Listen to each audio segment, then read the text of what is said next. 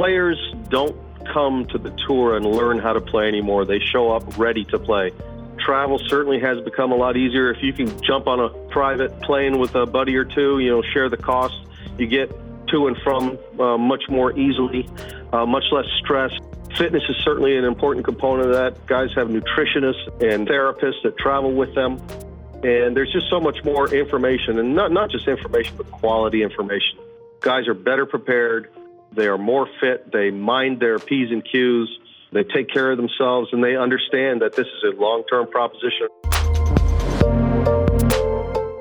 Hello, and welcome to Let's Talk Tech, a monthly podcast that explores the latest emerging technologies, the people behind them, and how these trends will affect the way we work, live, and play. I'm Stacy Kirkland of C Spire, and in today's episode, show host Dave Miller interviews professional golfer Olin Browne about how technology is radically changing competition, player fitness, and recovery. Browne, a 33-year veteran of the PGA and Senior Tours, with 5 titles and over $14 million in winnings, will talk about the impact of technology on golf and how players, no matter what their age and skill level, can use it to their advantage. Browne will also share his thoughts and insights on the state of golf in the U.S. and on efforts to ensure its long-term health. Welcome to C Spire's Let's Talk Tech podcast. I'm Dave Miller, and today we're discussing how technology, player fitness, and changes in travel are driving professional golf to new heights. Joining us via phone to talk about this subject is professional golfer Olin Browne, who is now in his 8th year on the PGA Champions Tour with 84 top 25 finishes and 2 titles and nearly $5.4 million in winnings after a successful 25-year career on the PGA Tour with 3 titles and over $8.5 million in earnings. He's getting ready to compete in the 2016 Mississippi Gulf Resort Classic, one of the most popular tournaments on the Champions Tour 26-event circuit. Browne is known on the tour as someone who understands how technology has changed the game and how players, no matter what their age and skill level, can use it to their advantage with some thoughtful planning. Welcome to the show. Great to be invited on. Thanks, Dave. We're really excited to have you on today's program as we learn more about the impact of technology, physical fitness, and diet, and travel changes on the game of golf. We're going to get into that a little bit later in the program. But I wanted to ask you to reflect a bit on your experience playing on the PGA Tour for 25 years and now on the Champions Tour since 2009. One of your signature wins on the PGA Tour was the Greater Hartford Open in 1998, a tournament that you weren't even sure you were going to play in because of fatigue. That has to be up there, I'm sure. But share a little bit with our audience about some of your favorite memories and your secret to a high level of consistency over such an extended period of time. Well, it's an interesting question, and I don't know if we have enough time on this show for that. But, the fact is that old adage about 90% of life is just showing up really holds true pretty much everywhere. And, it's a little bit of a cliche, but if you read between the lines, there's a lot of truth to it. So, commitment is something that people make not when you see them Thursday through Sunday, but the commitment is something that they make the days that you don't see them, the days that they're off completely, the off season and so forth with preparation. You don't just show up at a golf course, after not touching a club for 6 months and contend in the tournament. So golf is one of those kinds of games that takes a lifetime to master, but it's the kind of game where you have a lifetime to master it. Football players, we all know by the time they're 30, they're getting a little long in the tooth. It's a collision sport. There's a lot of demands on the body physically, not to say that there aren't in golf as well, because, you're doing a repetitive motion and you're impacting the ground every time you strike the ball. So people have to manage preparation, practice, fitness, and all that kind of thing in order to not wear out. And it's just like any other sport in that regard, only we have 60 years, 70 years sometimes to do it. The Mississippi Gulf Resort Classic that I mentioned earlier is just around the corner. You're back in the 75-player field for this Champions Tour tournament next week in Biloxi, Mississippi. It really reads like a who's who of professional golf. There's 5 World Golf Hall of Famers, 19 PGA Champions Tour major winners, 11 PGA Tour major championship winners that will be featured in the 3-day 54-hole tournament, making this one of the strongest fields ever. I know Freddie Couples just pulled out because of back issues, but it's still a very, very strong field. There'll be a $1.6 million purse up for grabs. Give our audience a little insight on who you think besides yourself is poised to take on this award-winning Tom Fazio-designed Fallen Oak course. I'd also like you to share your impressions of Mississippi and the Gulf Coast as a setting for this type of tournament. Well, everybody loves coming to that area. Downtown there with the casinos and the hotels is a perfect place for players to hang out. There are a bunch of great restaurants. There's a lot to do in town. We were talking about fishing earlier. If you want to make the effort to do that, there's plenty of that available. But the golf course itself is a big attraction at Fallen Oak. It's one of the better courses that we play. It's a beautiful design and a beautiful location. It's really challenging, and you go through the list of champions on that course since its inceptions, and every one of those guys is a great ball striker and a really fine competitor. So one of the best golf courses matched up with the amenities in town. It's an easy call to come and play there. We're certainly looking forward to it next week. I'd like to shift gears a bit and get your observations and insights on changes in the game of golf, especially equipment that allows players of all ages to hit the ball, 50 yards or more further. The focus on physical fitness, diet, and health that you mentioned earlier that's exponentially increased player longevity, and changes in travel where most of the really young, successful players on the PGA Tour now have their own private jets to shuttle them between tournament appearances and sponsor appearances. Is the game more competitive and exciting to watch than it was 25 years ago? Well, it's certainly deeper. 25 years ago, there were a number of stars, and those stars were obvious. But nowadays, there are so many great players who have had so much great instruction and preparation. Junior golf is strong. Collegiate golf is over the top. Players don't come to the tour and learn how to play anymore. They show up ready to play. You witness guys like Daniel Berger last year, Rookie of the Year, and Jordan Spieth, who played his way on. He's a phenom on everybody's radar, but he actually missed at qualifying school and had to play his way onto the PGA Tour, and now he's the number one player in the world. So all these things factored together. Travel certainly has become a lot easier. If you can jump on a private plane with a buddy or two, share the cost, you get to and from much more easily, much less stress. And we all see what it's like traveling nowadays. It's a horror show with all the stuff at the airports. And it's a lot. It certainly takes the edge off in that regard. And fatigue is something that guys have to fight. The game has gone global. It used to be that there was basically a player or two who came from other parts of the world to play the PGA Tour, and now the game has gone global, and players are doing the World Tour to go and spread the word of golf. Jordan Spieth went and won Kapalua, the first event of the calendar year, in Hawaii, and then hopped on a plane and went and played in God knows where, Dubai and Qatar and Singapore and I don't know where else. I think there was something printed that he logged 75,000 miles in the next few weeks. Wow. In air. Now, that's an extraordinary undertaking. It would have been unthinkable 25 years ago, but now it's just kind of business as usual. So fitness is certainly an important component of that. Guys have nutritionists and therapists that travel with them, and there's just so much more information, and not just information, but quality information. Guys are better prepared. They are more fit. They mind their P's and Q's. They take care of themselves, and they understand that this is a long-term proposition. I mean, I watch golf too, just like everybody else. And one of the things they talk about is 45-year-old Phil Mickelson or 46-year-old Jim Furyk, and these guys are still competitive. Well, of course they're competitive. They've taken good care of themselves. They work hard at their craft, and there's still a lot of money to be made. Now, it's a marvel when you look back 30, 40, 50, 60 years ago. You see guys like Ben Hogan, Sam Snead, guys like that who played well into their later years and were not only competitive but champions into their late 40s and even 50s. It's just kind of a window into the opportunity that golf offers. And if players take care of themselves, it's the old saying is 50's the new 40 or 40's the new 30 or whatever. Mm-hmm. Guys understand the biomechanics of golf. Anybody was watching yesterday, Jason Day reached back and grabbed his back in the middle of a driver swing. The forces generated are significant. And so players will want to build a swing that accommodates that, doesn't put their body in unnecessary positions that can't accept the kind of forces that are necessary to hit quality golf shots. So that's certainly been a big part of golf and will continue to be going forward. I appreciate that. So no program like this would be complete without the quintessential who's the greatest golfer you played against on the PGA Tour question. But I would like to know from your perspective, Olin, who do you think was, your greatest competition when you were on the PGA Tour? And now, as you've been playing this will be your 8th year on the Champions Tour.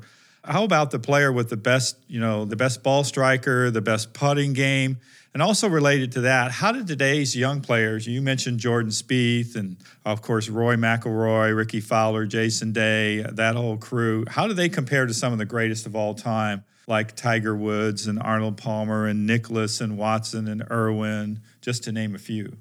Well, I mean, there isn't even a close second into who's the greatest player I've ever played with, and that was Tiger Woods. For a 10-year period, he was the absolute dominant player, not in golf, but in all of sport. And comparisons to other athletes in other sport were, I think, disrespectful to Tiger. And I think we're finding out exactly what that means. So if you look at today's stars, forget about the up-and-comers. Forget about them. Let's talk about today's stars. Guys like Phil Mickelson and Vijay Singh and Jim Furyk and guys like that who've been around 10 or more years, their records together don't match Tiger's. So it's no disrespect to them. They're all Hall of Famers, in my opinion. They're all great players, multiple major champions. But in a period from 1997, when Tiger was his first full year on the PGA Tour, to 2008, which is just a 10-year window, he won 14 major championships. And if you polled everybody in the locker room, the number was upwards of 25. And he was going to shatter Jack Nicklaus's records. And it just hasn't happened. So he was... if you break down golf into, let's say, 5 major components, driving the ball, iron play, short game putting, and mental game, every player who we've talked about has some level of competence in those 5 areas. Somebody might be an 8.5 with the driver. They might be a 7.5 with the iron play. They might be a 10 mentally. They might be a 5 in the short game. They might be an 8 in putting. When you grade people on that basis, well, Tiger was a 9.5 in all of those. I mean, he was the toughest guy mentally. I believe there was a period where he at least projected that he would rather die than lose on that particular day, and witnessed by the times he's throwing up on the golf course when he's got the flu or he's, injured. 2008 is the last year he won a major championship, playing on a broken leg with a torn ligament.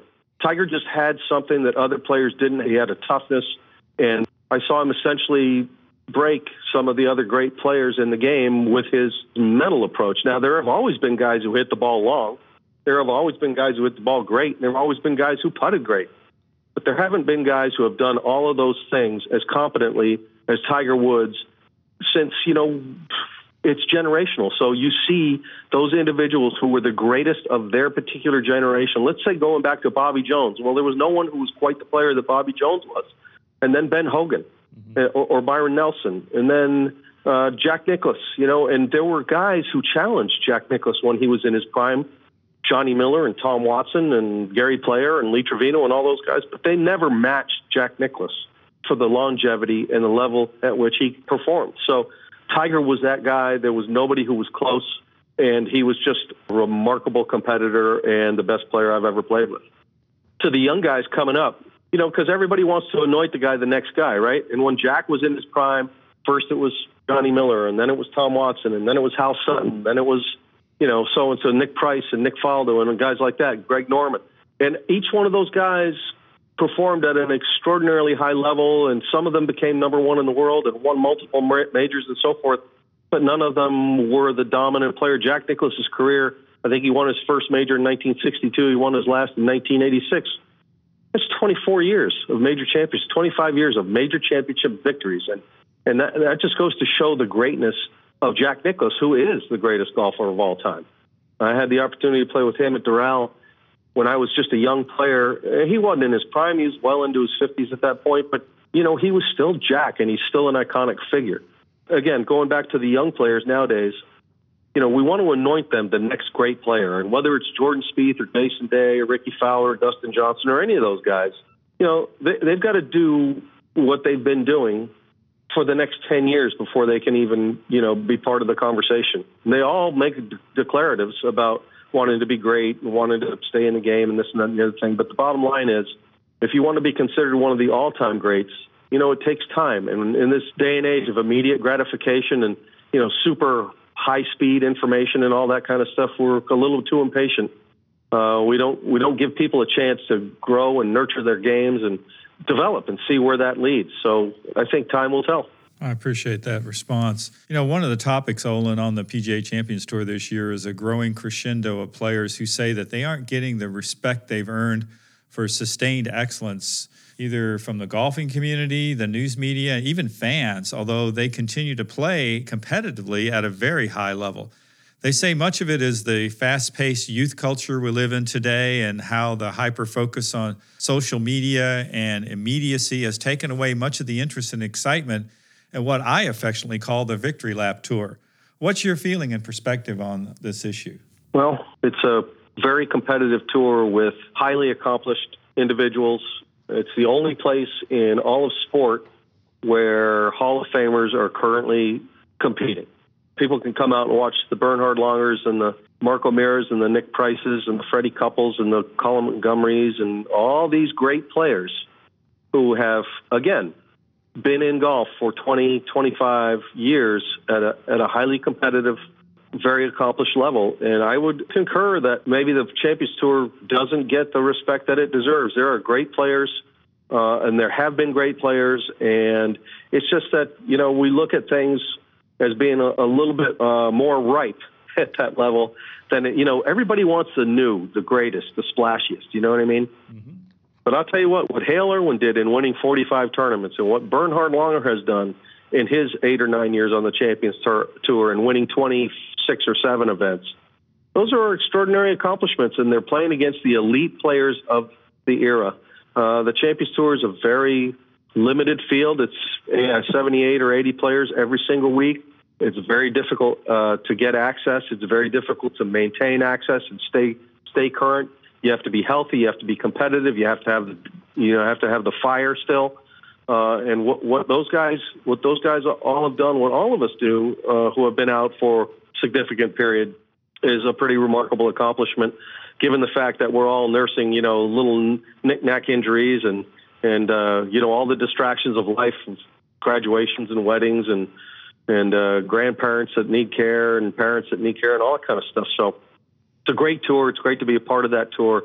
I mean, if you want to see really great golf, you'll see shots out on the Champions Tour you won't see on the PGA Tour, just like you'll see shots on the PGA Tour you won't see on the Champions Tour. But we all grew up with wooden clubs and golf balls that spun offline, and guys learned how to play shots and manage their games around the golf courses. And one of the great criticisms of golf now is that these young players, they're so powerful, they hit the ball so far that a lot of the great courses are becoming kind of obsolete. Well, that's not the case on our tour. We still play the great golf courses, and we still play them the way we've always played them.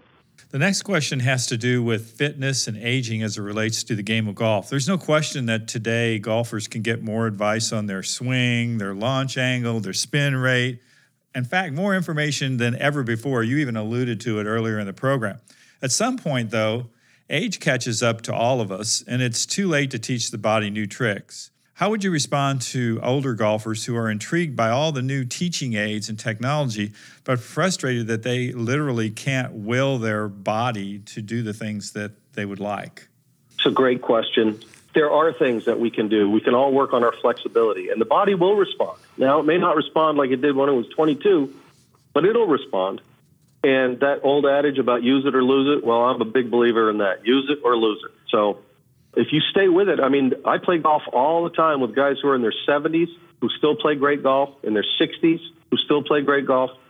If you maintain a reasonable regimen, you eat a reasonable diet, you work on your fitness, cardio is important. Get on a treadmill. You don't have to lift weights. Do a lot of stretching. Employ the use of a high-quality chiropractor. Will have incredible benefit because the body starts to lose its flexibility as you get older. Well, a chiropractor doesn't just crack your bones. Chiropractors work on muscle structure and connective tissue and all that kind of stuff, and that's such an important component in staying fit. And the other thing is that, you know what? When I was 24 years old, I'd stand on the range and I'd hit 400 or 500 balls a day, and then I'd go play 36 holes, and I was able to do that day in, day out. You know what? Young people will wear out doing that as well. And as you get older, you don't need to hit so many balls. Work on your short game. Working on bunker play or chipping and putting doesn't extract kind of toll on you physically that hitting 300 drivers full tilt boogie will on a daily basis. So you can improve your game in other areas and still be competitive. You just have to change your approach a little bit. I think great examples of that in other sports would be Bill Belichick, the coach of the New England Patriots. Here's a guy who doesn't do things the way everybody else does. He would rather move a player off the team a year before the player should be off the team rather than a year after. He finds other ways to get the job done and be competitive. He was the first guy that really employed a double tight end set. He worked on matchups. He uses his brain and approaches the game cerebrally as opposed to just trying to bludgeon the other team to death, which is the approach that, say, a coach like Mike Ditka had, right? That's right. So, different players, and I think you see the guys on the Champions Tour, the guys who are there are the guys who can think, the guys who understand the value of a shot. And the value of a 5-foot putt is the equivalent value of a 280-yard tee shot. Now, the bottom line in playing golf is what? What did you shoot? And so there are more ways to shoot a score than there are just then driving par fours or hitting par fives and two, which people do anyway. But the greatest players in golf, the greatest players have always been the golf savviest players. So, Seve, for example, was famous for his short game, but man, he had an approach, a mental approach to the game that gave him an edge. Jack Nicklaus had a mental approach to the game that gave him an edge. Tiger Woods did too. Corey Pavin does too. Bernhard Langer does too. All the guys who have had success at some point or another in the course of winning a championship had to make a quality decision that was based in strategy. And the greatest strategists are the ones who have had the most longevity. Well, finally, I'd like to ask you your perceptions on the future of golf. The modern game, as we know, it's been around for a long time. In fact, it was invented by the Scots. But new research by the National Golf Foundation shows that while the number of people trying golf for the first time continues to go up, overall participation continues to drop. Is this just a sign of our current impatience with life in the digital internet age? There's an old Chinese proverb that says, experience is the comb that life gives you after you're bald. Golf can be one of the most unforgiving games and one that requires frequent practice, as you alluded to earlier, to maintain any level of consistency. If new players are unwilling to invest the time it takes to practice and play to get better, what other changes need to be made to maintain interest in this great game? Two words that keep recurring from first-timers who try the game and then drop it like a hot potato are comfort and competence. How do we make golf newbies feel welcome and not outsiders, and how do we help them gain more golf basics so they can feel that adrenaline rush and that thrill of that great shot? Do we need to embrace more programs like Get Golf Ready for Newbies and look at changing the layout at golf courses to be more beginner-friendly like they're doing at Blue Jack National outside of Houston? Wow, what a question. I think that's a question better suited for a NATO get-together. I don't have anywhere near the answers to that. I do think that golf is awfully hard, and I think that the progression of golf, with agronomically, for example, where green speeds are up around 12.5 or 13, makes golf really difficult. The hole shrinks when the green speeds increase. I think, fertilizers and waters and 6 or 8 inch rough make the game too penal. I think that golf course design has gone from being friendly and topographical to being manufactured and dramatic, like painting some kind of an exotic picture. I think that generally speaking, kids in this day and age, there's been a de-emphasis on athletics, on being outside, on running around. I think that the idea that all things are equal, that, games are supposed to be fun and not supposed to be life-defining is an approach that takes the competitive component, maybe doesn't take it out of life, but kind of serves to kind of level the field for everybody. And I think that people are inherently competitive, and it's become awfully politically correct to ensure that everybody gets the same regardless of the outcome, regardless of competence. I think all these things are affecting sport at every level. People are finally catching on that football is a disaster physically for the individual, and the NFL is doing everything that it can to push back on the CTE and the brain injuries and the mangled bodies that players are left with after a career professionally. I think there's an awareness, certainly, that is good in the sense that we all know more about what we're doing, where we're going, and how we want to get where we want to go. But that also takes kind of the sheer joy out of things. One of the great components of golf is the idea that you have to study something, you have to analyze it, you have to break it down, you have to put it together, and you have to find a way that it applies to you, the individual, once you do that and something clicks, there's an enormous sense of accomplishment there. And I think that maybe in a world that's as fast-paced as we live right now, where a lot of things, for example, if you wanted to look something up, you had to go to the library, you had to find an encyclopedia. Now you hit Google or Yahoo or whatever, and you find it in an instant. And things have accelerated so quickly that I don't think people want to invest the time or effort it takes to really be competent at something. People want to graduate college and become the CEO of the company by the time they're 24 years old. Guys like Zuckerberg invent a thing like Facebook, and they're instant billionaires. And it's the overnight sensation that took years to get there. But people's perceptions are really, I think, the issue. So we have to find a way to make golf more accessible. We have to find a way to make golf less demanding. It's too hard. It's always been difficult, but it's over the top now. Golf balls go so far that when you hit one offline, you got no chance of finding it. And the greens are too demanding. The bunkers are too deep. It's too hard to play. It's too frustrating. It takes too long, frankly. I mean, it drives a lot of us crazy on the Champions Tour that it takes 5 hours to play around a golf. It shouldn't. It should take 3 hours and a half. That's what it should take. But, when you have, in the old days, if you had a 10-foot putt and you rammed it, it went a foot past the hole. Nowadays, if you have a 10-foot putt and you ram it, you might putt it off the green. And all those things go towards, to complicating the issue. So I think that, the governing bodies are certainly making inroads. Things like Topgolf, for example. I was at a Topgolf the other day. What a great concept, It's a sports bar. You go and have some wings, have a birthday party, whatever, and you can hit balls on the range and you can score based on a, kind of like a darts concept. And that's going to introduce more people to golf. And then maybe after they've done that a couple times, they say, you know what, I really like to go play golf at that golf course that I've been driving by for the last 5 or 8 years. We just have to find other ways to introduce people to the game. And, here's another thing. Everybody who started the game from my generation or before, almost everybody started as a caddy, right? It was a job. It was a way to make some money. It was an introduction to the game. And caddies have long since kind of been a thing of the past with the evolution of carts and its revenue for the club. Now caddy programs are virtually non-existent. So we got a lot of issues in golf, but it is the greatest game I've ever been a part of. And I played all sports growing up, and I think it's just, I think we have a bright future going forward. Very insightful answer. As we've learned today, the great game of golf has a bright future, one fueled by changes in technology that are allowing professionals to play longer and at a higher level. If you'd like to learn more about the 2016 Mississippi Golf Resort Classic, go to www.2016mgrc.com. To learn more about the PGA Tour champions, go to www.pgatour.com. Thanks again, Olin, for coming on today's program. We'll look forward to catching up with you at Fallen Oak. I'll look forward to it, too. It's one of our favorite stops of the year, and it's just around the corner. We'll see everybody out there. Thanks for listening to today's podcast.